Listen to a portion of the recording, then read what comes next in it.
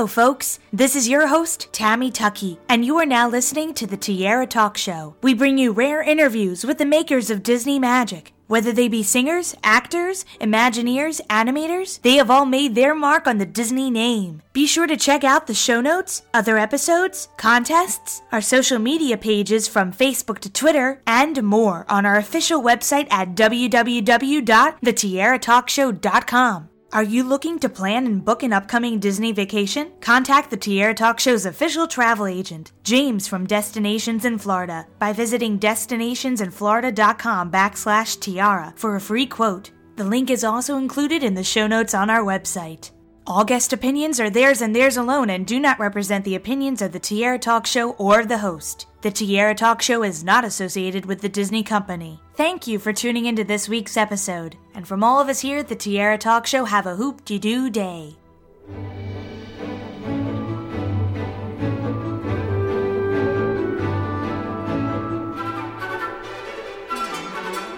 I'm excited to welcome this week's Tiara Talk Show guest, actress Claudia Christian, to the show. Welcome, Claudia. Hi, Tiara. It's so good to be back. I know. I'm glad to have you back on the show. We had you on.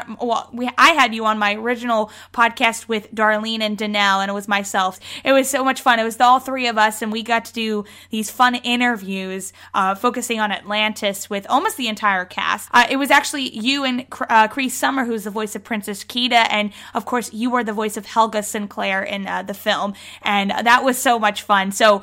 Now it's almost the 15th anniversary of Atlantis, the Lost Empire, and I had to invite you on my new show. I wanted to make sure that I got you on the show to talk a little bit more about the film. And now this is a one-on-one interview, and I'm so excited because we get to talk more about your latest projects, too. So when were you exactly called to participate in this film? Gosh, I wouldn't know the exact time. What I do know is it took a long time.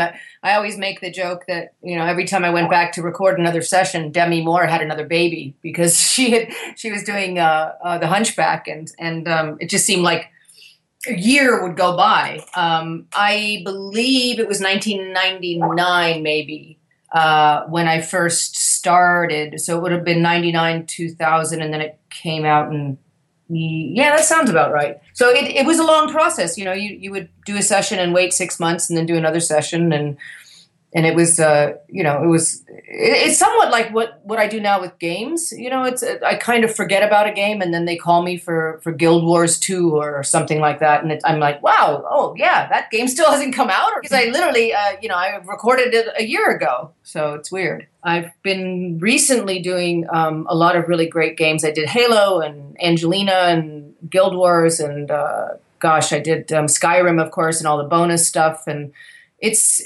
been great. I love doing voiceovers. I love working for Blizzard and all these great companies. So it's been very enjoyable, and it's been very steady for me, which is funny because I'd never really imagined myself doing games. I don't even know how to play games. Yeah, I mean, it's certainly refreshing that it's not based on, looks, and that is nice. But on the other hand, it's also, you don't have the interaction with anybody else the majority of the time, which I found actually liberating for Atlantis because they were so, they were such a joyful group of people, and they were so enthusiastic that when you did something and they enjoyed it, they'd push you and push you and push you till you did it funnier and bigger and funnier and bigger and sexier. And this, for Helga, it was when she started out with her ho ho ho stuff. They were like, okay, more Kathleen Turner, more sexy, more this, more that. And then when she was sort of more of a bad girl, more of the kick butt gal, she, they kind of switched it up a little bit and encouraged me to be a little harder. So it was just fun because there were so many people behind that glass screen and they were all sort of cheering you on that it was just a really fun process. I thoroughly enjoyed it. And I enjoy the rest of the people I work with on these games as well, because once again, they're just really appreciative when you're professional and you get the lines out quickly and well, and you give them 3 choices. And I love the process. It's fast, it's concise, and it's just a terrific way to work. It's not like you're waiting for the scene to be lit and the makeup to be done and all the stuff that comes along with regular acting. Another thing you brought up last time we talked is that you were kind of channeling a little bit of Kathleen Turner and also Lauren Bacall. And Lauren Bacall has since passed away, unfortunately, but you said you just loved Humphrey Bogart when you were growing up. I love that story that you kind of told. Oh yeah, that's the funny thing is when I was a kid, my parents we weren't allowed to watch much television, so once in a while we could watch a film. And I had no idea that black and white films usually meant that the person was dead, that they were really old films. I was very young. And I had never written a fan letter in my life. And I asked my parents if I could please write to this fellow in the Maltese Falcon that I thought was just divine. And so they helped me write a letter to Humphrey Bogart. Of course, he had passed away years and years earlier, but they didn't tell me. They were so sweet. And so I wrote my little letter saying, "Dear Mr. Bogart, I think you're a terrific actor, and I'd really like to meet you." And, I'm ready to admit, because like I said, I was starved of TV and film as a kid because we were encouraged to read books. So I wrote to Humphrey Bogart and Parker Stevenson, who was one of the Hardy Boys, and those were my only those are my only two fan letters I've ever written. But when I go to conventions, this has always been my attitude that if you don't want to be there, then don't be there as a performer, because it really is important to the fans that you're present and that you're kind and that you're accessible. And I think that if you don't enjoy it, they feel it, and I only go if I am genuinely know that I'm going to be, coming from a place of respect and love, because I don't see the point otherwise. I get to run into friends. I do the ones that I really know that I'm going to enjoy, or it's some place that I want to visit. Like next year, I'm going back to the UK in April. And it's, I think conventions are great. I think if you have to do them and you don't like hanging out with fans, then it's not going to be a good experience. But if you just do it for the fun of it, then it's great. I was saying to you earlier that I did Hawaii Con with Cree Summer last year in September, and that was just amazing. So, sometimes you get these exotic, wonderful locations. And, I've been talking with a couple people over the past couple of months who've done voiceovers for Disney before in the past and currently, and it seems like more so today that they're trying to do a lot of voiceovers with two actors in the room rather than just one talking just to the director or just to the microphone. You know what I mean? So did you ever at any point work with Michael J. Fox or James Garner in any of your scenes? Because that's usually who Helga talks to, either Milo or Rourke. Yeah, no. I did everything by myself in this big room with a big glass partition and all the producers and director and writers behind the glass. I only met the actors and actresses at the screening of Atlantis at the Egyptian Theater. And that's the first time I ever met anybody. And James Garner really was a sort of hero of mine.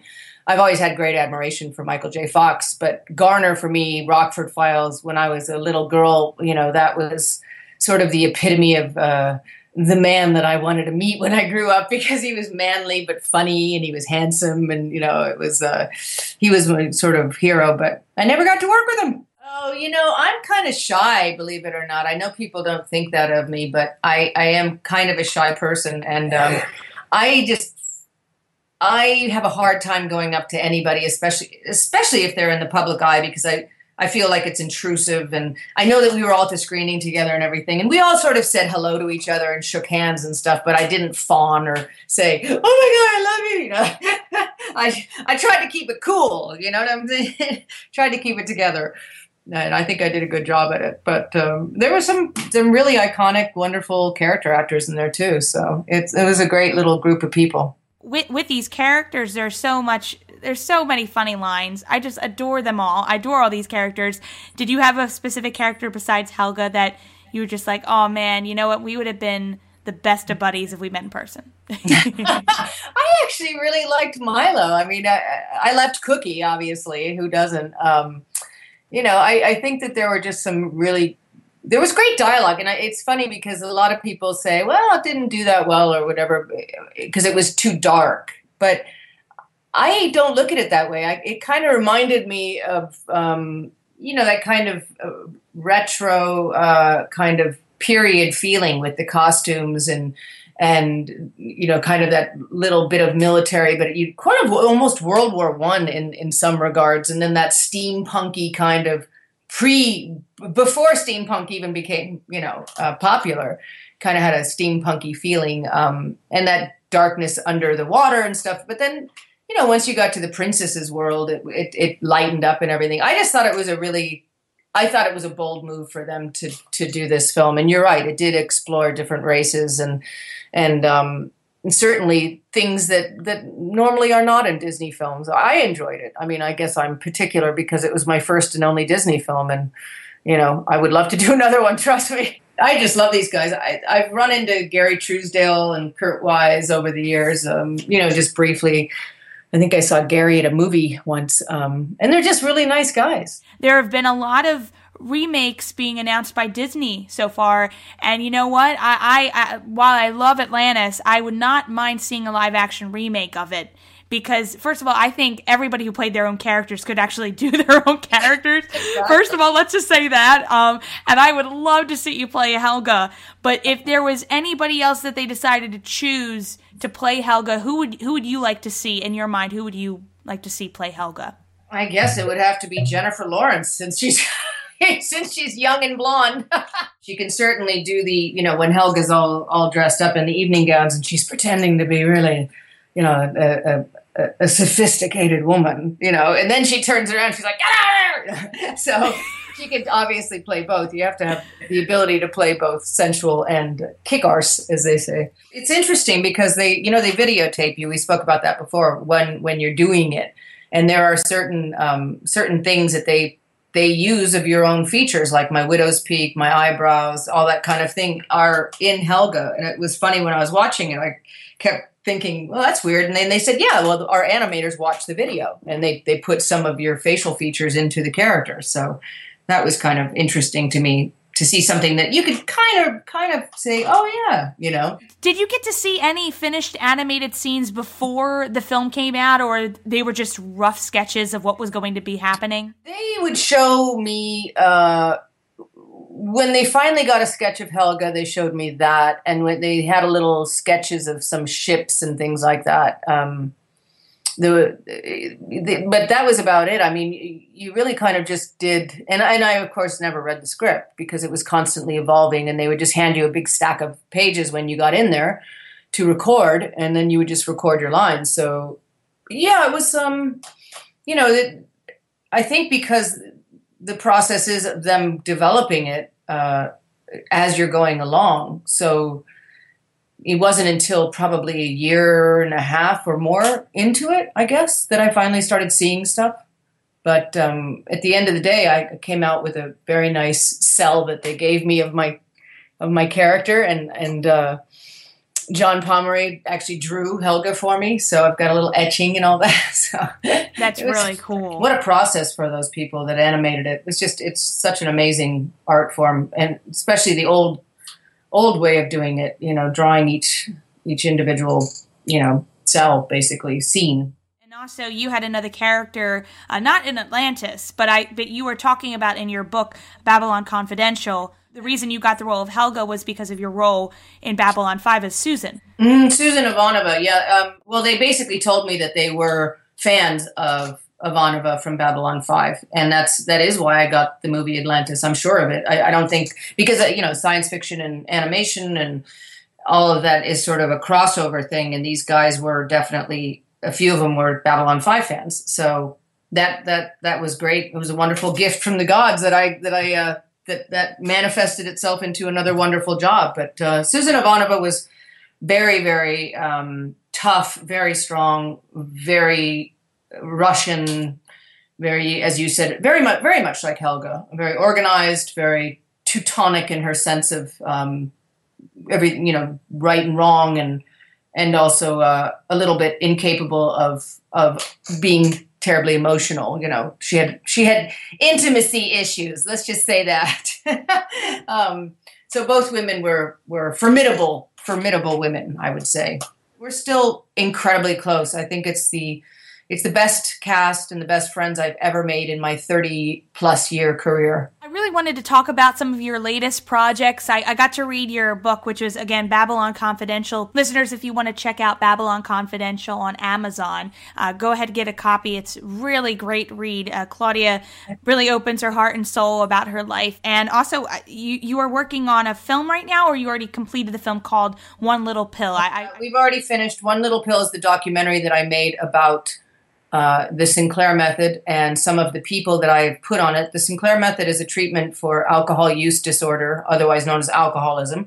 And it has a nearly 80% long-term success rate. It involves taking a generic FDA-approved medication an hour before you drink, and it causes what's called pharmacological extinction in the brain. So it is actually undoing the learned behavior of drinking and drinking to excess or abusing alcohol. So it also works on other issues such as gambling, but it's really, really extremely beneficial for the use in alcohol. And that's where the results are just staggering. Much more long-term success rates than any traditional treatment around. And, you know, it really goes in the brain and changes the brain back to the pre-addicted state.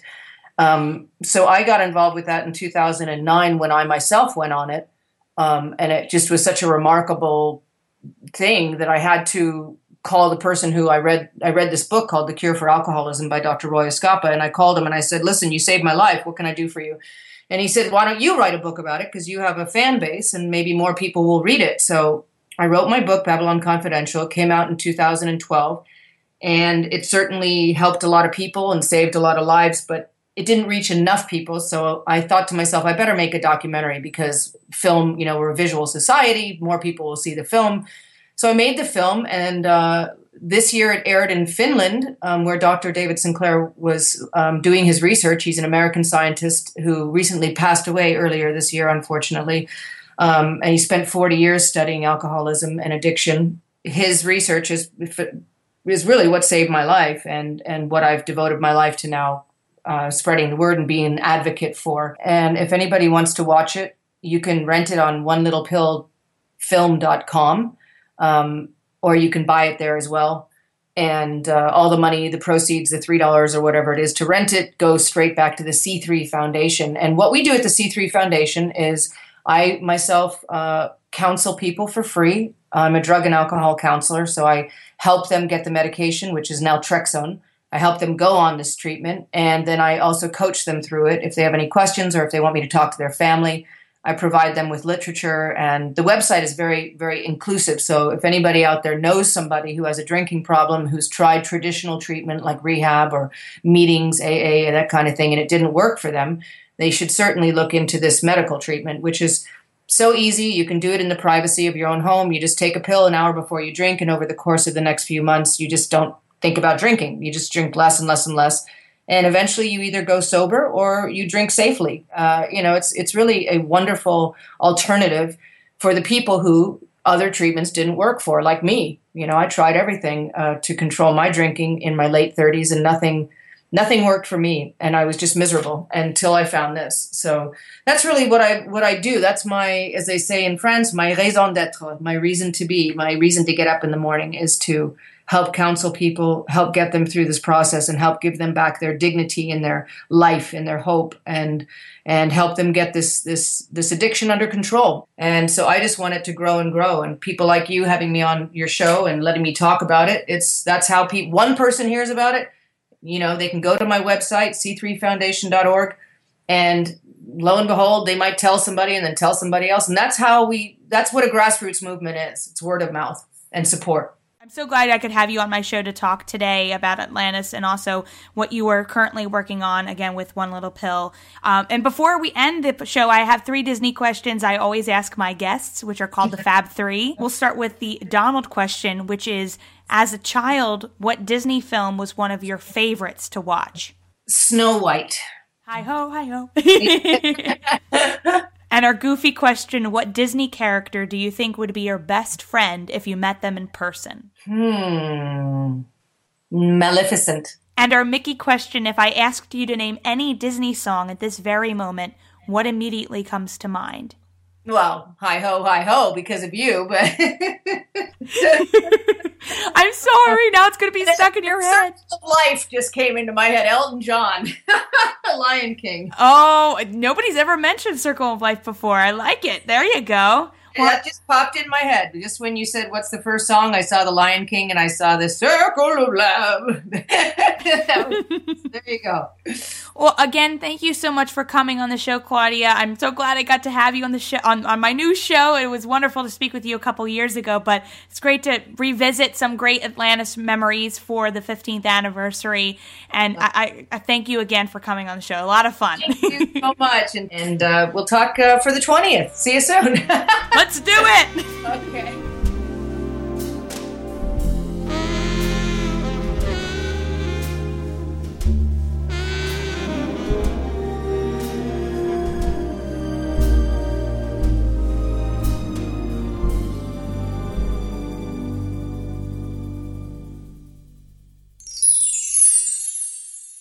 I came down the chimney. Ho, ho, ho.